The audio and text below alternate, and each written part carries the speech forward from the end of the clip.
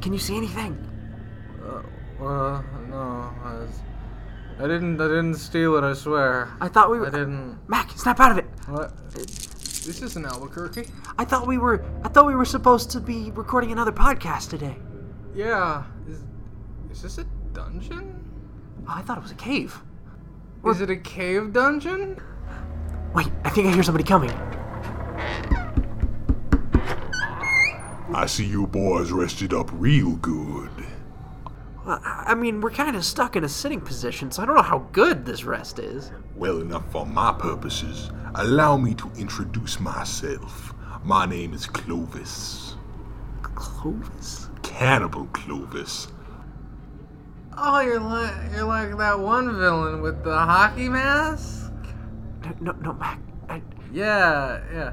Don't offend him. Cannibals are very sensitive about that stuff. Oh, I wouldn't worry about that too much if I were you two. I just came down to see how you were doing. Wait, Clovis, is this the kind of thing where your parents named you Cannibal Clovis, or is this something that you added yourself? I see I was a young boy. My parents thought it would be a real funny joke. They did not realize they were condemning me to a life of eating my fellow man. Your parents made you eat people? No, they named me Cannibal. Well, how does that make you eat people? Don't you know you live up to whatever your name is? My last name's Potter, and I've never made a pot. Yes, but you have red hair and a lightning bolt scar. It's true. My name's Sexton. We don't talk about you. I came in to check on you boys. Can we go? You'll be going all right. Well, other than your intestines, can we leave? Is this a... No, you'll be leaving in 45 minutes to an hour to go in my gut. I'm gonna need that time to ready the kitchen. I'll see you boys real soon. Hey, do you still have that file from earlier? Yeah, I was filing my nails earlier. Fancy How that. about you file your cuffs, and while we're getting out of here, we talk about our favorite scary movie villains. Please listen carefully.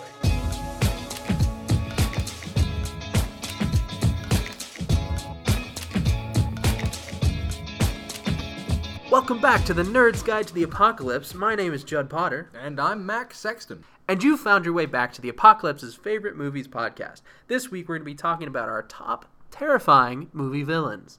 While trying not to die horribly. True. Before we do that, though, we're each going to talk about a thing we've been watching, reading, or playing that's got us burning to talk about it. Would you like me to start, or would you like to? I mean, you're kind of distracted with the file, but I mean, it's your call. Yeah, I'll be. Let me work on the file. You go ahead and start talking. Right. Okay. Well, this last week, on a whim, I replayed Portal 2. I've been a little pressed for time, and I figured it'd be nice to go back and revisit an older game that I could kind of breeze right through and enjoy. And while I don't think it's got the darkness of the first Portal, I think the writing with the way they handle character and environmental design is on point, if not better than the original. Cool. A controversial opinion though that might be. First one's a good one. The first was one of the classic video games. The first one is the only perfect video game, I would argue. Yeah. But it's been fun to go back through Portal 2, and I've been playing around with the level editor. That's nice. But more than anything else, I've really been struck by Stephen Merchant's performance as Wheatley. Okay. He does a tremendous job with the voice acting. I've also been very impressed with Ellen McLain as GLaDOS, the evil computer monster. Also, slight spoilers, she's a potato in one scene. That's pretty exciting. But yeah, so I think it improves on the original in all sorts of wonderful ways, and as sort of a way to unwind from the stress of wrapping up senior year, it's nice to go back and revisit something that I have fond memories of. So for those who have not played Portal. Yes, so for those who have not played Portal, all you really need to know is you play as Chell. She's this woman who, for years and years and years now, has been kept in this slowly self-destructing and collapsing scientific research center called the Aperture Enrichment Center, or the Aperture Science Enrichment Center. So you also have some history with the evil computer that used to run this enrichment center, who killed off all the scientists years and years before. Spoilers for Portal 1, but it's okay. I mean, It's one of those things. The game's been out for a while. I don't feel too bad spoiling. Well, I've heard that the cake is not true. Brought to you by your dank 2006 memes. But yeah, so the goal quickly becomes to try and escape the Enrichment Center, which at first means that you need to defeat GLaDOS, and you're teamed up with this little British robot named Wheatley, who's voiced by Stephen Merchant. And obviously the plot gets a lot more complicated from that point. The game is really an exploration of the history of the Aperture Science Enrichment Center, which, if you've played the original, you get all sorts of wonderful lore. The game's been out for years, so it's nothing too shocking. I'm sure many of you who listen to this have played the thing before. If you haven't, it's available for PlayStation 3, Xbox 360, and PC. It's a fun ride. It's a funny ride. It's very Douglas Adams in terms of its writing, in the best possible way. And personally, I've just enjoyed going back and revisiting it. Very cool. But yeah, enough about me. As you're continuing your escape attempt there, Judd, what about you? What do you find? Well, last week, between the tripods and being kidnapped by a cannibal in Louisiana somehow... We've had a weird week. Yeah. How did I have time for Portal 2? I don't know, but I managed to watch a documentary. Oh, cool. What'd you watch? It was called Finders Keepers. It came out 2 years ago, and it's just now on Netflix, like just recently. And it's about it's about a true story where I'll read you the IMDb summary to give you the basics, and you might actually remember this from the mid-2000s in the news and stuff. Shannon Wisnat purchased a grill at an auction. Inside the grill was an amputated leg. What follows is a story centered on the enterprising Wisnat and John Wood, the man whose leg wound up in the grill due to an odd chain of events. And so by exploring, what the documentary does is by exploring how this leg ended up there, like what made a guy want to sort of mummify his own leg, and what made... this guy want to keep it and claim it as his own property and not just give the guy's freaking leg back. Tells you a lot about both characters.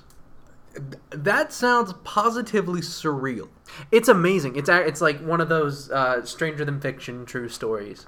And you come to find out like there are real like pathos-filled reasons for both people to do different things about their fathers, where they come from, and where they want to be in lives, and how they see themselves, and the cognitive dissonance with which, everybody, understands and misunderstands themselves and their lives. And it becomes this... the best documentaries will tell you a simple story, like there's a leg in a grill, and the guy who bought the grill won't give the leg back to the guy who used to own it. See, you say that's a simple story, but I have so many questions going into this. You have an interesting definition of simple. Well, I mean simple only like on a cosmically it seems simple. Like it's not like we're investigating like some sort of theological, philosophical question, but it becomes something that answers a lot of philosophical questions you might have. It definitely has a point of view. It's very cool. It sounds very Douglas Adams, but in real life, which is a sentence I never thought I'd utter. Second time Douglas Adams showed up today. But yeah, I highly recommend this one. It's an hour 22 minutes. It's on Netflix, and it is hard to look away. It is a weird train, like two train wrecks of lives colliding to make this leg become this something a lot more than it is. It is a good study of like how we make symbols out of things, And so Finders Keepers on Netflix, highly recommended. All right. Well, have you made any progress with that file? I did break off my thumbnail, and it's bleeding and hurts a little bit. Oh, sweet Jesus, we need to get that back on. No, it seems to have fallen back behind me. I can't quite get to it. So we need to get you some of that Resident Evil 7 Healy juice. Well, if we were in Resident Evil 7, that would work. But Mac, we are of course in real life. You're right. I think the only thing left is for us to continue with the show. On to the main event. So we're being held captive by a man who's rather frightening, but I'll bet you my bottom dollar that he's not as frightening as some of the film villains we've seen. I bet not. So we each have 5, and we're going to, after we've listed off our 5 favorite frightening film villains, we're going to each pick one from our lists and make them fight head to head, and we will see which is the most frightening movie villain. That is what lies in store for us today. Hopefully an escape, a dramatic and heroic escape from this hellhole. And maybe I'll have my fingers, all of them. Maybe, well, at least 9. Hard cut. those were some fun shenanigans. Now let's get to the list. Okay, so would you like to lead in, or shall I? I'll start this week. Yeah, I started last week. Yeah. So we're doing frightening movie villains, right? Right. They're not necessarily from horror movies, but these are the movie villains that frightened us the most. We found to be the most effective at generating tension, you know. And so mine, they're kind of like cinematic Clovises, if you will. It's funny how this always works out. I know, it's super convenient. I wonder what happened to those tripods, though. Maybe someday we'll find out. Who knows? Anyway, my first pick is going to be the pick that brought us to this topic in the first place. Robert Mitchum's character, the actor, he played Harry Powell in Night of the Hunter. Yes, you were telling me about this. He's kind of our transitionary fabric to this episode. And he is a character who is quite terrifying because he pursues these children as kind of this force of nature, of evil, if you will. Specifically, one scene that I want to refer to when I'm describing how scary he is. Like last week, we talked a little bit about how he comes and he's singing hymns and he woos their mother with scripture quotes and all this stuff. And that's all subtly terrifying, right? Because he's manipulating people's sense of goodness and belief against them to do evil. And essentially to get money for himself, but at whatever cost, which makes it kind of evil. And so what we have happen is, here's the scene. So the kids are running away from him, and it's nighttime, and they're literally running on foot toward the river. And as they're getting close to the river, he's right behind them, and they get into a boat, and they push it out into the river, and he's right behind him. He's wading in after them, and it looks like they're not going to get away because the current's so slow. And suddenly the current picks up, and they start to get away, and it's clear that he's not going to be able to catch them. And he screams. And you heard a little bit of that in the trailer I played last week. But it's this kind of deep, guttural, almost animal kind of scream that makes it more than human. It almost sounds like some kind of demon or lion or a combination of the two. But I think that's all Robert Mitchum's acting, actually. I don't think they did any post. I looked it up and I couldn't find anything. But that moment alone solidifies him as a terrifying movie villain. And, you know, the next shots you see are the kids in the barn that they've hidden in, and they're, like, hiding out, and it's the next morning, and you see him crossing the horizon on a horse whistling. And so he's always around just circling them like a shark. So he does the Annie Wilkes thing where he bounces back and forth between, like, violent psychopath and, like, charming, but you know it's a facade. Right. That's the first time you get the threat of, well, not the first time, but that is one time where a significant moment where you get the real threat of physical violence. He is my first pick, Robert Mitchum's Harry Powell from Night of the Hunter. What is your first pick? Well, likewise, a lot of my choices for frightening villains venture into like the more supernatural territory. Mm-hmm. But the character I'm going to lead with is one who is situated pretty firmly in the normal world, and that is Anton Chigurh from the Coens' 2007 No Country for Old Men. Nice. So bold opening choice. Yes. I figured you'd save him. No, well, see, the catch with Anton Chigurh is while I find him frightening, I find the others like more frightening in the instance. Chigurh for me is more frightening conceptually. Okay, I get that. So Anton Chigurh is basically this hitman in West Texas, who's on the hunt for this guy who's made off with cartel money, played by Javier Bardem. And Chigurh is best described as more deadly than the bubonic plague. This is a guy who just kills whoever he comes across remorselessly. Yeah, I would say that my guy plays at being a force of nature, but Chigurh kind of is a force of nature. Right. For Chigurh, there's no reason to pretend like there's no reason to be passionate about anything he's doing. This is just his lot in life.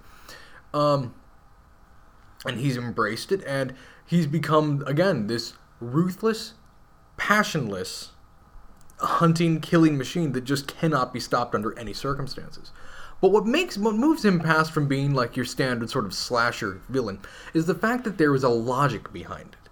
And it's a bit of a deranged logic, but it's this belief in inevitability, the inflexibility of the universe, that all you can do is sort of make choices, but you're fated to go down one road or the other. You're always being led down by the universe. And there's a scene early on, it's mimicked again later, and like we see trace elements of this throughout, where Chigurh basically does a coin flip, puts it down on the table and says, "Call it." And whether or not the person on the other end of that coin flip successfully calls the coin determines whether or not that character lives or dies. The arbitrariness of his character with which he kills and acts, I think, is the most frightening part. He represents sort of this Nietzschean nihilistic worldview, and that's what makes him really frightening. So what makes him more than just like the grown-ups Harvey Two-Face? What makes him more Harvey Two-Face? The Batman villain, for those paying attention at home. Because Two-Face, Harvey Dent... Yeah, no, it is Two-Face. Yeah, for some reason, just like... For the kids at home, he's a Batman villain who flips a coin and basically lets that make every decision he makes. Right.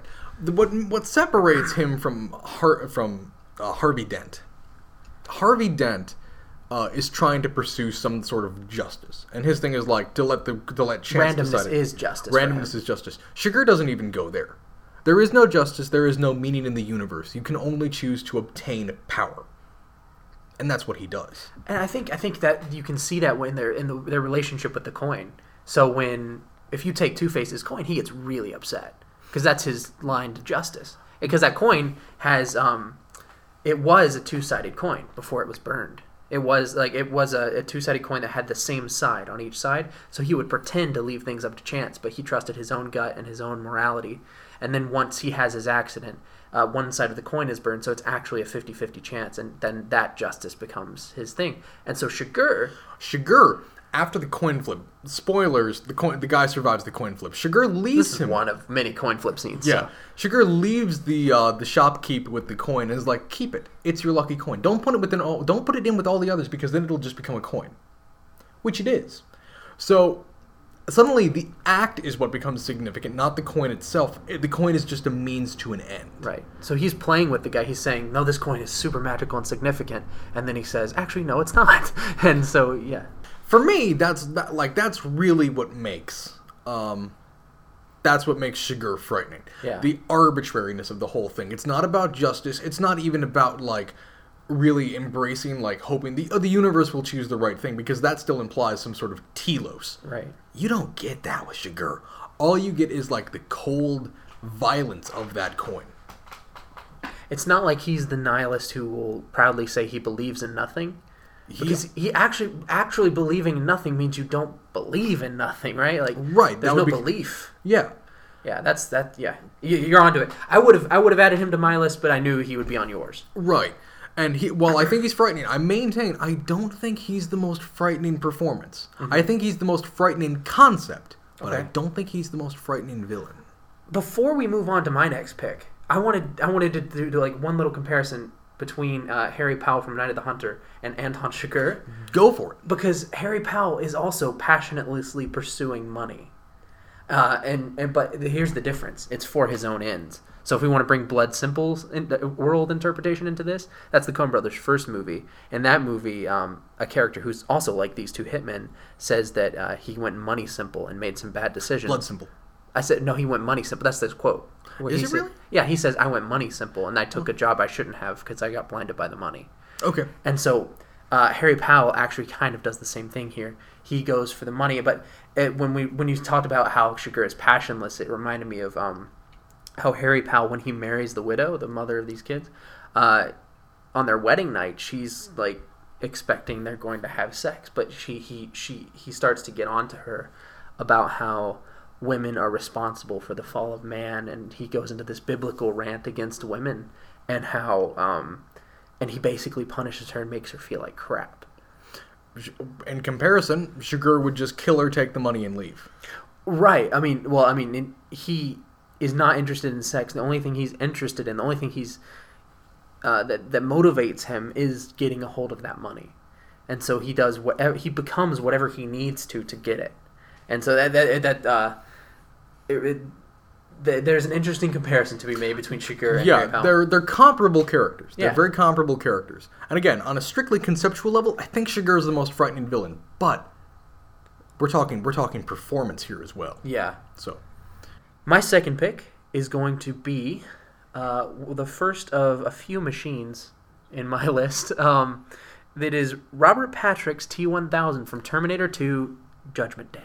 funny you should say that. That was also my 4th pick. Sweet. So, okay, we do a dual pick here. I think we have to. So, again, we have 9 picks, unless we have another similar one. Because I think the T-1000 is one of the most frightening characters in cinema. So, the scene that I always think of when I'm thinking of terrifying Robert Patrick, there are a few in that movie, obviously, but it's the one where the security guard is at the vending machine. And he slowly rises up out of the tile floor because he's a liquid Terminator. And it was actually revolutionary CG technology. And it actually still looks okay. Oh, it still looks good. Yeah. I think. Yeah. And he gets up behind him and he makes his finger into a spear, a tiny little like chopstick spear, and he goes through the eye. And it is, I mean, maybe I watched it too young, but that is a terrifying image. What gets me about the T-1000 is, again, it's a symbolic thing as much as anything else, but I'll get back to the performance because that's what sells it. So, the T-1000 represents an authority figure. Yeah. A police officer. But it's not this big, burly, bodybuilder, Austrian man. He's Joe Schmo, like the average police officer, a very unassuming figure, very, very, like, normal voice, very unassuming. And this is back in the 80s. This is, like, the widespread, like, fear of, like, police corruption wasn't what it is today. Mm-hmm. He was like a friendly neighborhood policeman kind of thing. But here we have this violent figure who will stop at nothing. Again, and once again, a very passionless villain, but one who will use everything that you know about the world against you. Yeah. And it's that corruption of authority that I think that, like, that's what gets to me. Because authority is the sort of thing that we grant it easily. Yeah, I could get into all the Enlightenment stuff of, like, social contract or whatever.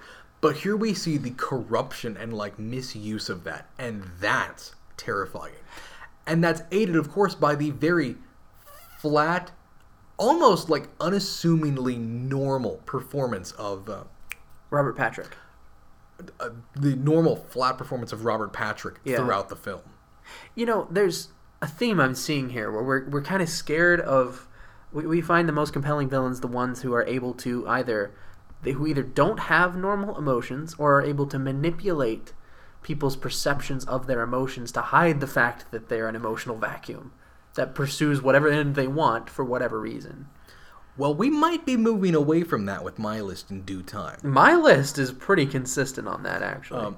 I have one more who's a bit like that, but the ones that we'll get to it in due time. Okay, but not all mine. So you got a passionate villain or two. Yeah, I've got a few passionate villains. Good. Okay. Because I think passion can be just as frightening as passionlessness. Good. Because there's a certain unpredictability that comes with high emotionality. Right. And speaking of high emotionality, hot damn, you got the cuffs off.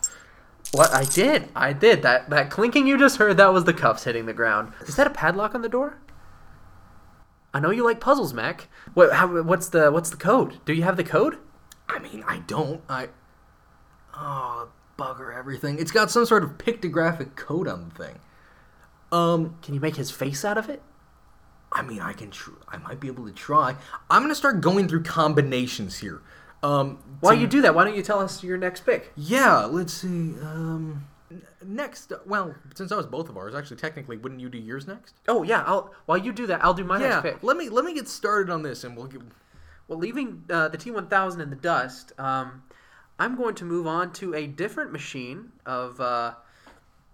We're going to get about 8,000 robots better. We're going from the T-1000 to HAL 9000.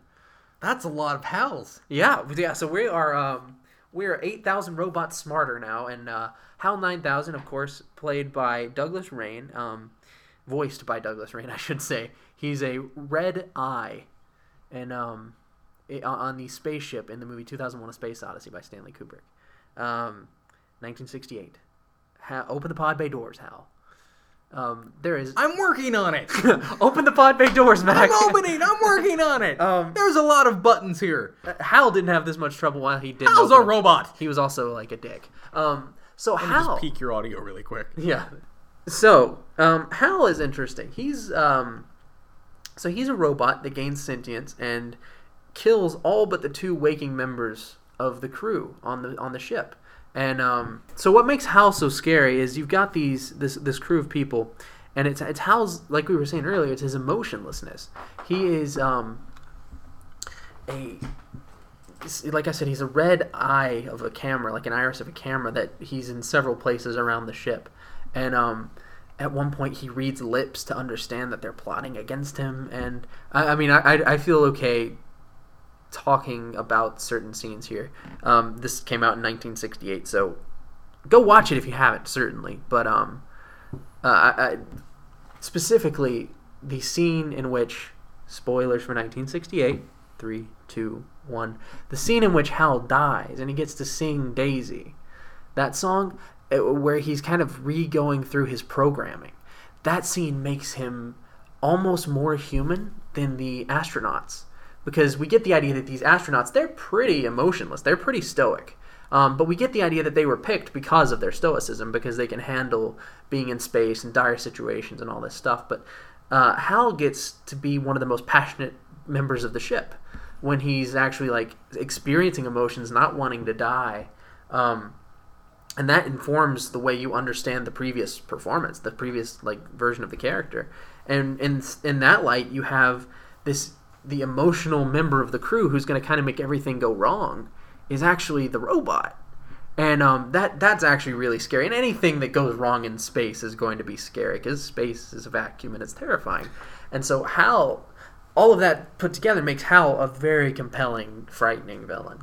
I will say Hal's acts of evil do actually create, for me, what is one of the most frightening scenes in cinema. Uh-huh.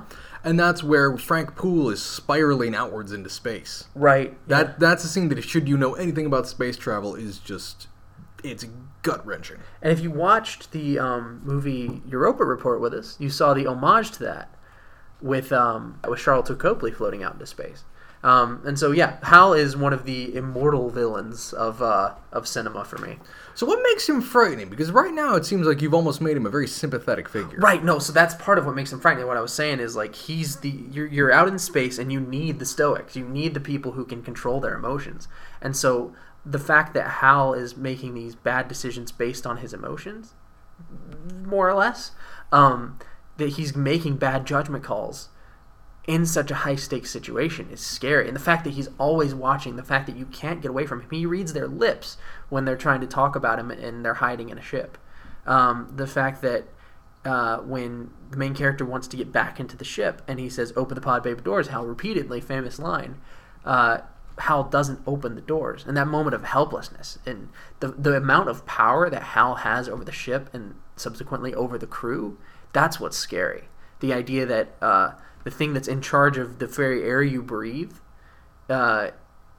is a little bit crazy. Sounds almost like GLaDOS from Portal 2. It is the ultimate authoritarian. It's this crazy person that's in charge of the very air you breathe, and that's what's scary about Hal to me. Okay, I buy that. And so how do you work against it? How do you defeat something like that? There's a feeling of hopelessness there, and the fact that he's always around and he's like, he can see everything you do and basically know everything you think. It makes him really creepy. You know? Yeah. Oh, hang on. Something just happened. Oh, no. Our friend Judd just stumbled into a cinema snare. Was it creepy? Creepy was our cinema snare. So the door here can wait for just a moment. No. What's this around my foot? Don't worry, we'll get you out of it. But as usual, yeah, don't you know cinema snares glow? To get out of this cinema snare, what you need to do is describe to me what you consider to be one of, if not the most frightening scenes in cinema, and sell me on why it's so frightening. Okay, gotta give me a second here. That's fine. Is it one of them? Or just pick one scene? Again, you were fair to me last week, so I'm going to be fair to you. Okay. It doesn't necessarily. Merciful on the first round. It doesn't have to be your most favorite. However, think top 10 territory. I can't believe I said creepy. What the creepiest? Okay. I knew you were going to say that. I had an adjective. I had a different adjective in mind too. Okay.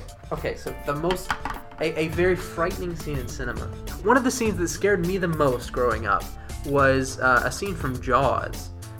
So when Richard Dreyfuss' scientist character, he's investigating a boat, and it's a jump scare, but like you're expecting Jaws at any moment. You know, you've seen the POV shots of the shark really up to this point. You've seen a couple moments of Jaws, but he's searching around, and all of a sudden, he's like, look, and it's nighttime under the water. It's really creepy. We haven't seen anything like this yet in the movie. And he's looking into this boat, and he looks into the window, and all of a sudden a skeleton falls out.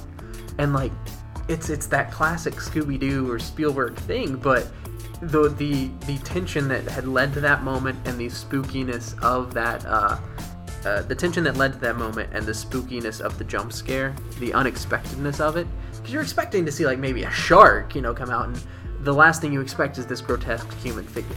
And so you see that, and so that is my most scary scene. So it's both a payoff to the suspense in the form of a jump scare, as well as a subversion of what you would expect. And I think there might be more tense or more scary scenes, even objectively, that I've seen. But for me, that was like subjectively. I was so young when I saw Jaws that scene really freaked me out. There we go. I think you're out of the cinema star. Oh, good. Okay. All right. I'm gonna get back to this door lock actually right now as we're doing this. But yeah, so you've described HAL 9000, so I ought to describe my third pick, shouldn't I? Yes. We're going out to Colorado, and we're going to spend some time in the Overlook Hotel. So my pick is Jack Torrance, played by Jack Nicholson, from Stanley Kubrick's 1980 film The Shining. Good choice. Now, regardless of what you think of The Shining in comparison to the novel, because I know this is somewhat of a point of contention between the two of us. Well, I like both. I think they're just very different stories. Right. I think Jack Nicholson's take on Jack Torrance is what sells this adaptation of The Shining. Because as opposed to the Stephen King thing where it's this descent of this good man into alcoholism and madness, the Jack Torrance that Jack Nicholson plays he's got a history of violence, and we can tell from the outset he's a time bomb waiting to go off. Definitely feels more lived in than the Stephen King version. Every step of the way through The Shining, we're receiving constant reminders of what Jack has done. And we can recognize from the outset, it's not a surprise when he goes insane. We see it coming from square one. And somehow that makes it worse. This is a man who is passionately angry, who is defined by this deep anger and outrage at the way the world has treated him. But Jack Torrance, as we just see him descend into madness, nothing surprises us that he's going there. But we're also afraid because we've seen this is coming. We haven't seen the bottom of it. Right. How deep does this rabbit hole go? And he progressively becomes more and more deranged, more and more insane, until we have this almost animalistic, bestial figure chasing little Danny Torrance through the hallways of the Overlook Hotel to the rhythmic beating of the drums, and it's just this mania, this shrieking, screaming, axe-wielding, almost incoherent figure. In comparison to the T-1000's the T-1000's passionless, authoritarian power, the same as HAL in many ways. Yeah. HAL is, never mind. You've thrown a wrench in that, so let me take that back.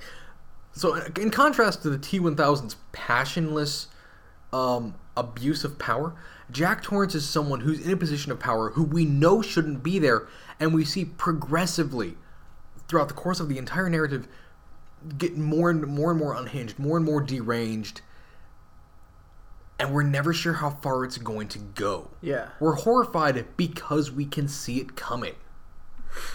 For me, that's what sells Jack Nicholson's performance. It is a passionate fury and hatred that passionless, logical evil, the form that is Shigur in the T-1000, they can't hold a candle to. Yeah, because this one, you kind of understand it better. Yeah.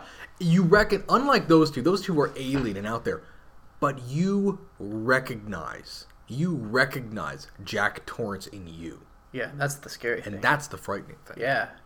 Which, again, tuck that thought away because we're going to come back to something like that later on. A very good point. Well, I'm still having trouble with this lock, so I'm going to put a little more focus onto that. How about you? Did you try 3 zeros? There's no numbers on this thing. Oh, well, that's my idea's done. I mean, my first guess was going to be 1, 2, 3, 4, but nothing. Okay, well, I mean, I can take a crack at it if you get tired. I mean, I did work my way out of a cinema snare. You did. However, I am a Silent Hill fan. This is kind of my turf. Oh, you keep rolling, and I will go on to my second to last pick. penultimate, if you want to use a 10-cent word. My second to last pick is a villain that I guarantee you know of. Normally, I try to start by summarizing the movie they're in case you haven't seen it. This villain's name is Darth Vader, played by a slew of people, voiced by Mac's face is great right now. Voiced by Darth Vader. Voiced by none other than James Earl Jones. Okay, all right. Sell me on why Darth Vader is one of the more frightening villains. Well, as you know, if you've paid attention to the Star Wars, I'm speaking specifically of the original film, the 1977 film. Darth Vader, that is a fantasy series in space. It is sci-fi fantasy. I think sci-fantasy is the colloquial term. Okay, sci-fantasy. And what happens is you've got the young, undiscovered Arthur figure in Luke, and you've got the Black Knight who's ruling without justice. So he is the... Does that make Darth Sidious Morgan Le Fay? I would say so. Okay. Morgan Le Fay, yeah, I mean, as far as a loose interpretation of Arthur it's not a goes. It's not a one-to-one. And so Darth Vader is scary in a lot of the same ways Bruce the Shark from Jaws is scary. And he's not called Bruce in that movie. I just like calling him Bruce. That's for me. But he's scary in a lot of ways. The shark in Jaws is scary because everything you are scared by the context and the subtext of Darth Vader, not exactly anything he does on screen. So you heard that he killed the Jedi, like an entire order of peaceful warrior monks. And this is out of the context of the prequels, I assume. No, so you get the idea that Darth Vader was in some way, you get from Obi-Wan that he was in some way responsible for the end of the Jedi Order.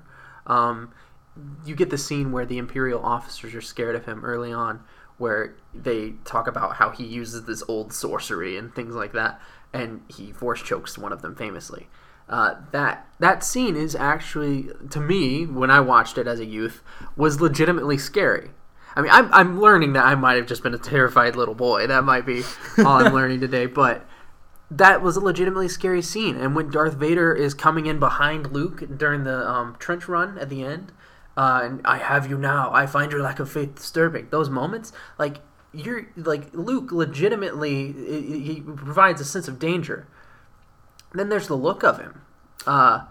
Credit where due. I think that to build off what you're saying, I think that was one of the strengths of Rogue One. Yeah. To take some of the more recent Star Wars films into comparison. For sure. Because they made Darth Vader hella scary in the new and to Star Wars. To me, Rogue One, especially that final hallway scene, is a fulfillment of everything they set up about Darth Vader in the original Star Wars.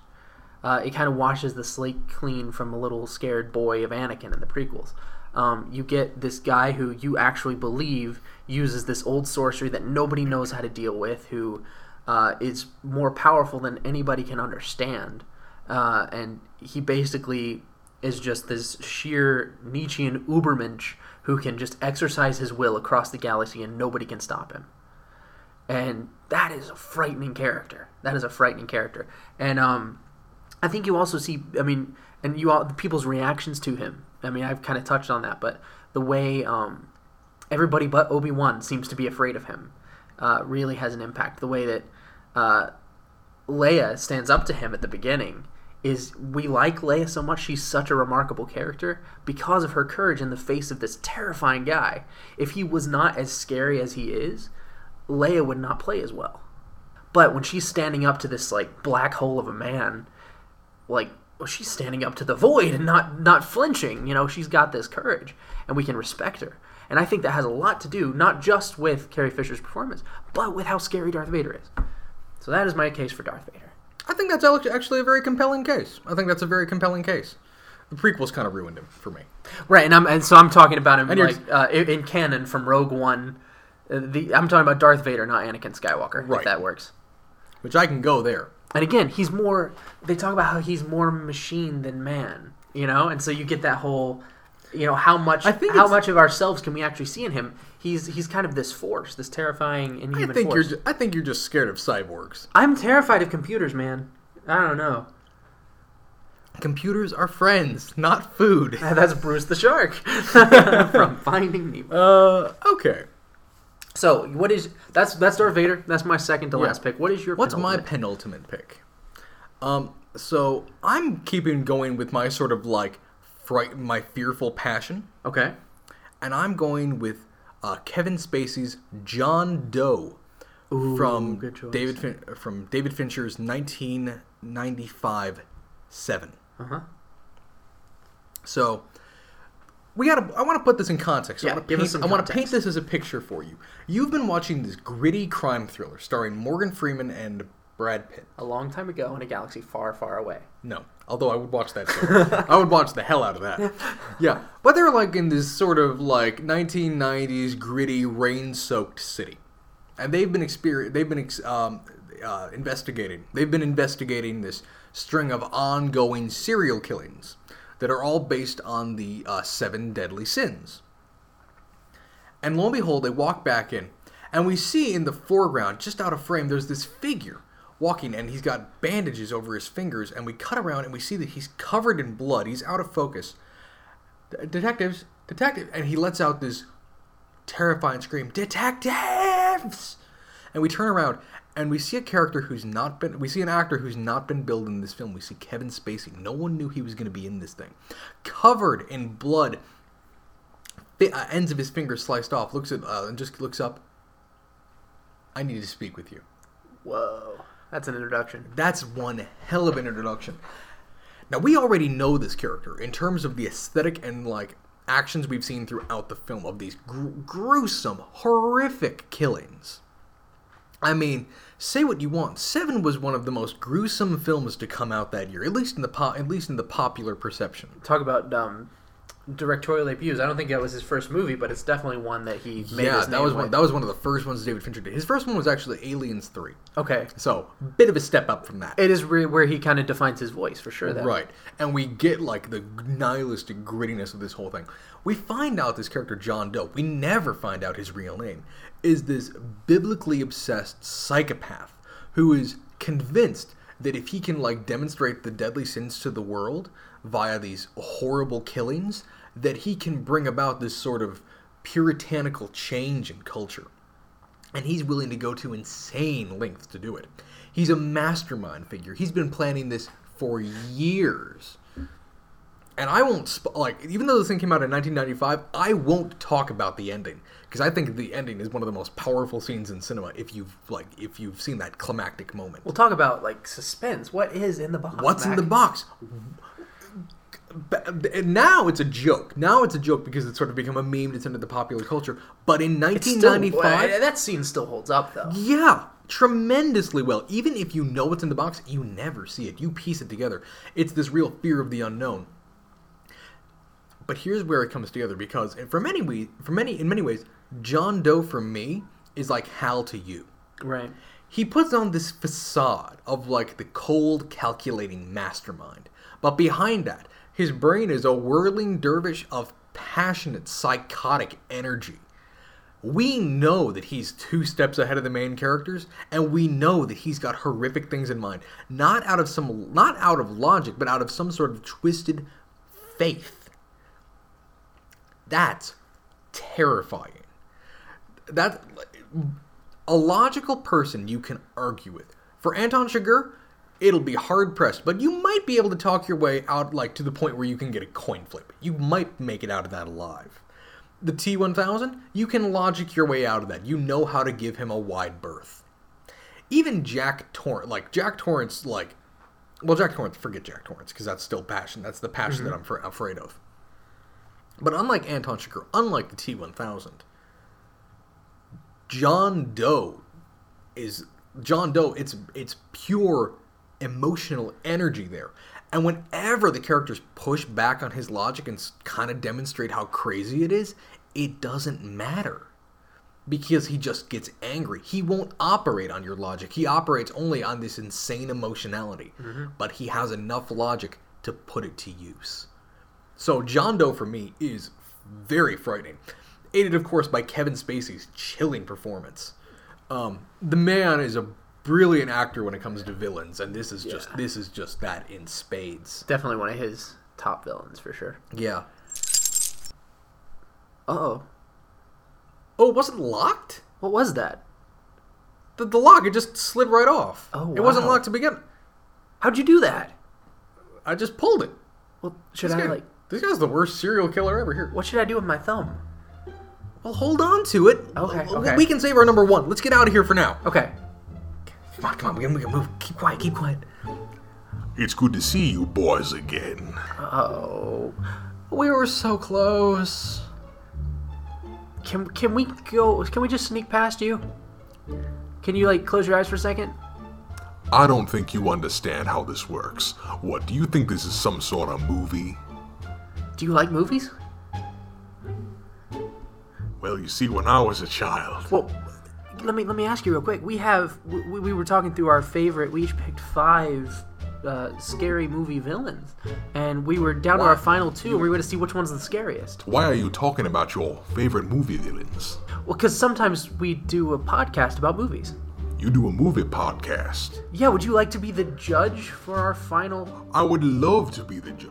I didn't know you boys were cinephiles. Didn't you know Clovis loves movies? I wanted to be cinematic Clovis, but the alliteration did not work. Well, we'll work on that, Clovis. We'll work on that. Cinematic Clovis. I'll think about it. But for now, how about you hear our arguments for our the scariest movie villain?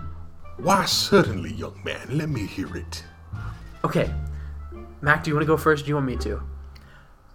You then me, because we've been building up this way. Okay, alright. So, Clovis, Mac, my scariest movie villain is Howard from 10 Cloverfield Lane, played by John Goodman.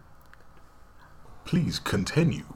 Are you a fan of John Goodman, Clovis? I am a fan of John Goodman. I loved him in Barton Fink. He was a terrifying villain. Well, let me set the scene for you. Mac, Clovis.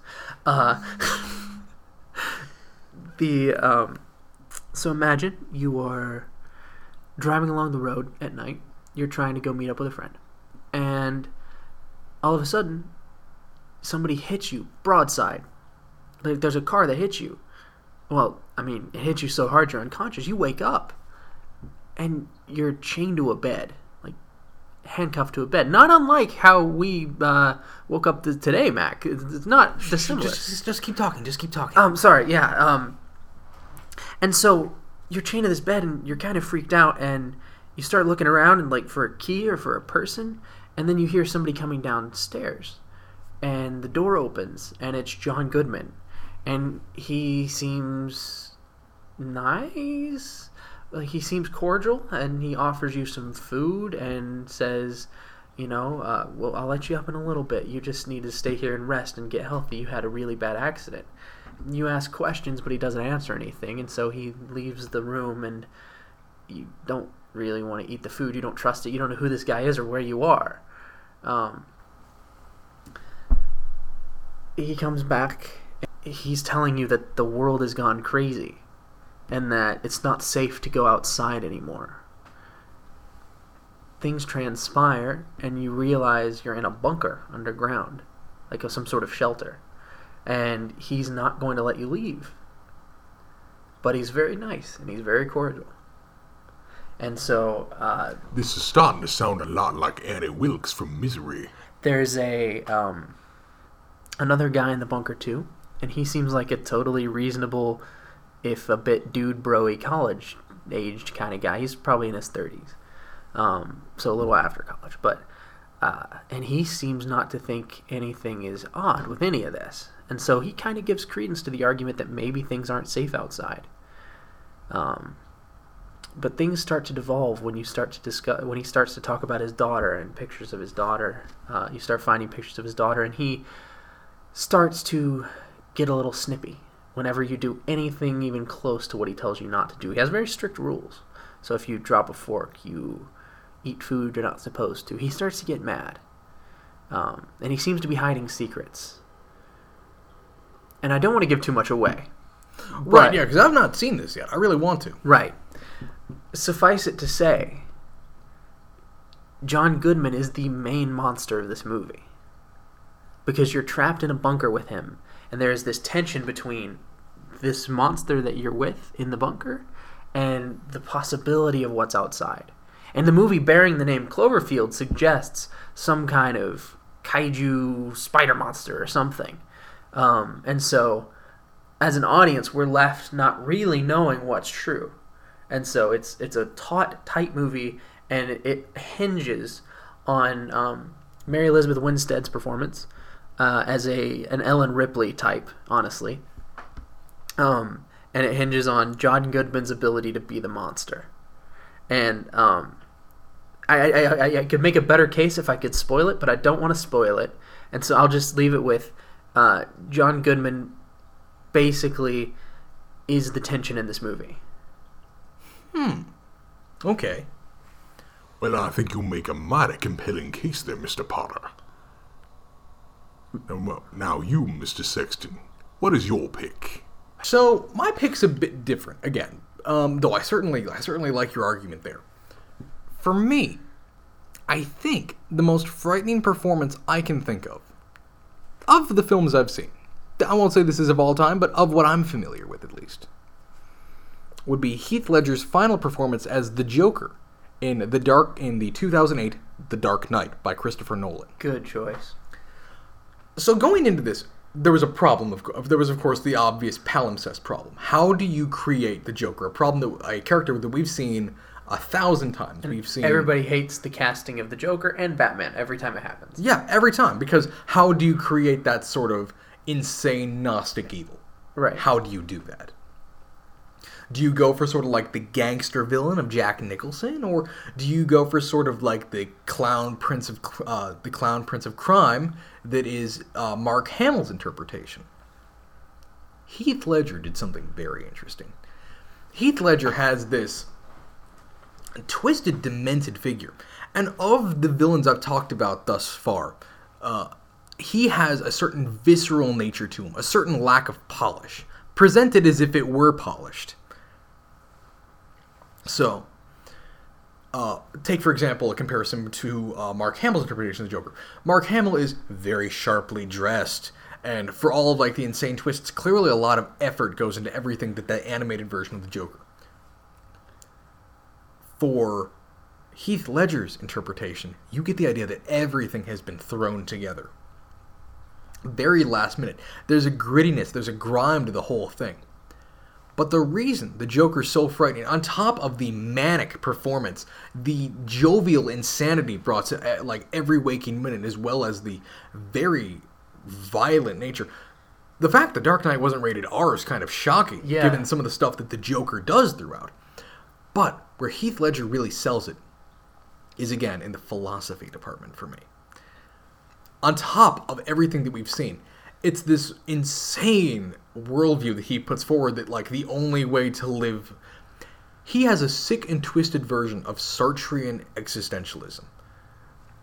Rather than that sort of heroic optimism, that tough optimism, he turns it on its head.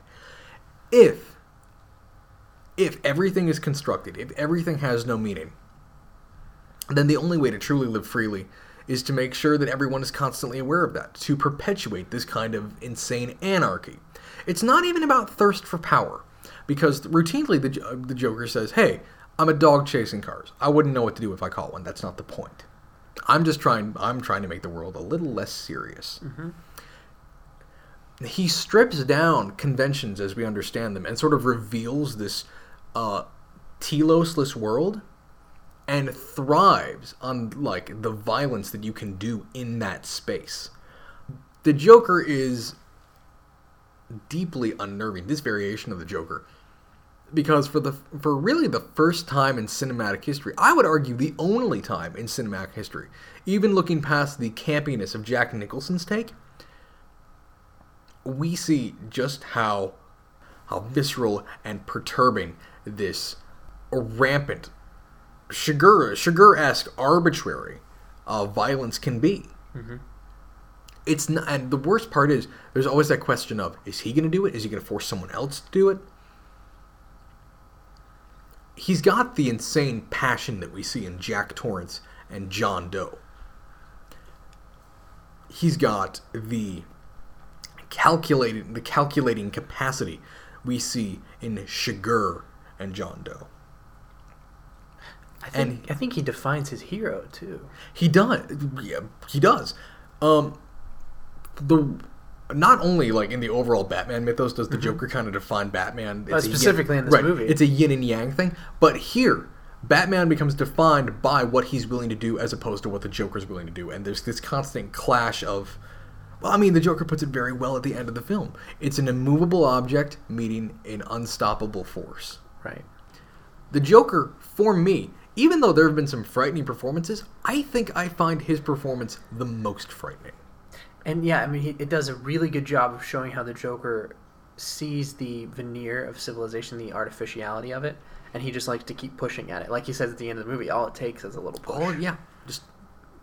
So, again, for me, he has some of the characteristics of these other villains that make him the most frightening. Mm-hmm. Even though The Dark Knight is not a horror movie, don't lie to me, the first time you watched it, you were terrified of the Joker. Especially the, I think one of the best shots he has in the movie is when it's that camera footage where he's torturing the guy. Yeah, he's got the camera right up in his face, and he's disregarding all cinematic rules too, and all rules of photography, and that's terrifying to me. I'm kidding, but it's well. On top of that, it's visceral because we've like in the real world we see footage like that. That's what's great about this Joker, as opposed to again, like say the Joker of the Arkham games or Jack Nicholson's take or anyone else.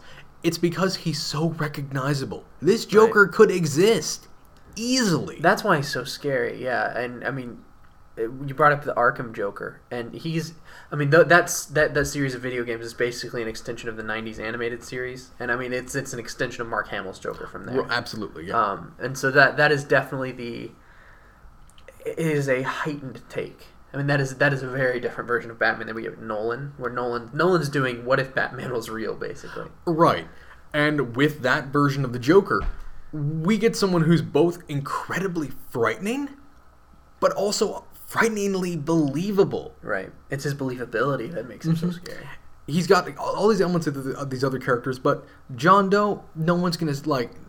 Very few human beings have the willpower to, like, dedicate to, like, a task as large as this, for a passion as dedicated as this, and be as, like, competent as this. The T-1000's a robot. Anton Chigurh is close. But even then, like, he's almost cartoonishly difficult to kill. Mm-hmm. And Jack Torrance, I mean, the devil and supernatural spookiness. Right. I buy this Joker, and he gets the crap kicked out of him. Yeah, I mean that's another. I mean he's so believable because he's human. I mean because he can be killed, but he avoids it. I see him as like the perfect counterpart to Chigurh, but unlike Chigurh, he's got a goal in mind. Yeah, and that little edge pushes me over. And really makes the Joker the most frightening character. I like it, yeah. I think I was helping make that case, so I think I have an idea. So Clovis, what's your final judgment?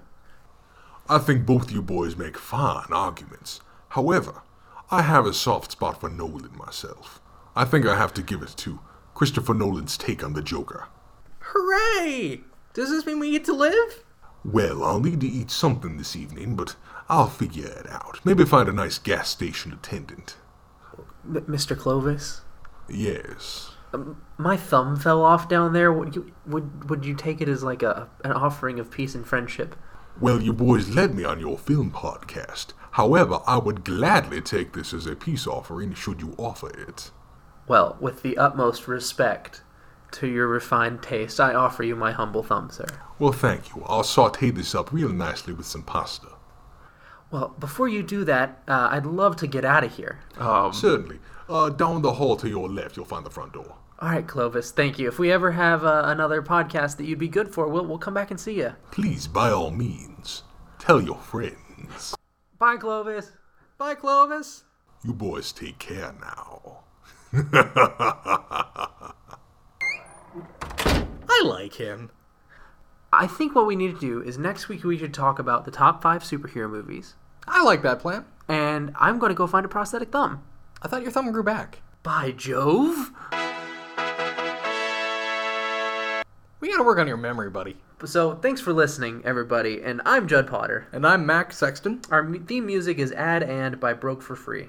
You can tweet us on Twitter at NerdsApocalypse, or follow us on Tumblr as well. If you want to keep up with all our episodes that they come out, you can subscribe to us on iTunes, Stitcher, SoundCloud, or really any podcasting service of your choice that exists in this apocalypse. And if you'd like to recommend possible future movies for us to watch, or future conversation subjects, or just join in the conversation, follow us on the socials. And if you enjoy the show, leave us a rating and review on iTunes, and that will really help us grow and improve the show. And specifically iTunes. It's just a way for us to appear more when people search for things and appear on lists and charts and things. So next week we're going to talk about our favorite picks for superhero films, and, hopefully nothing will go wrong. I'm sure nothing will.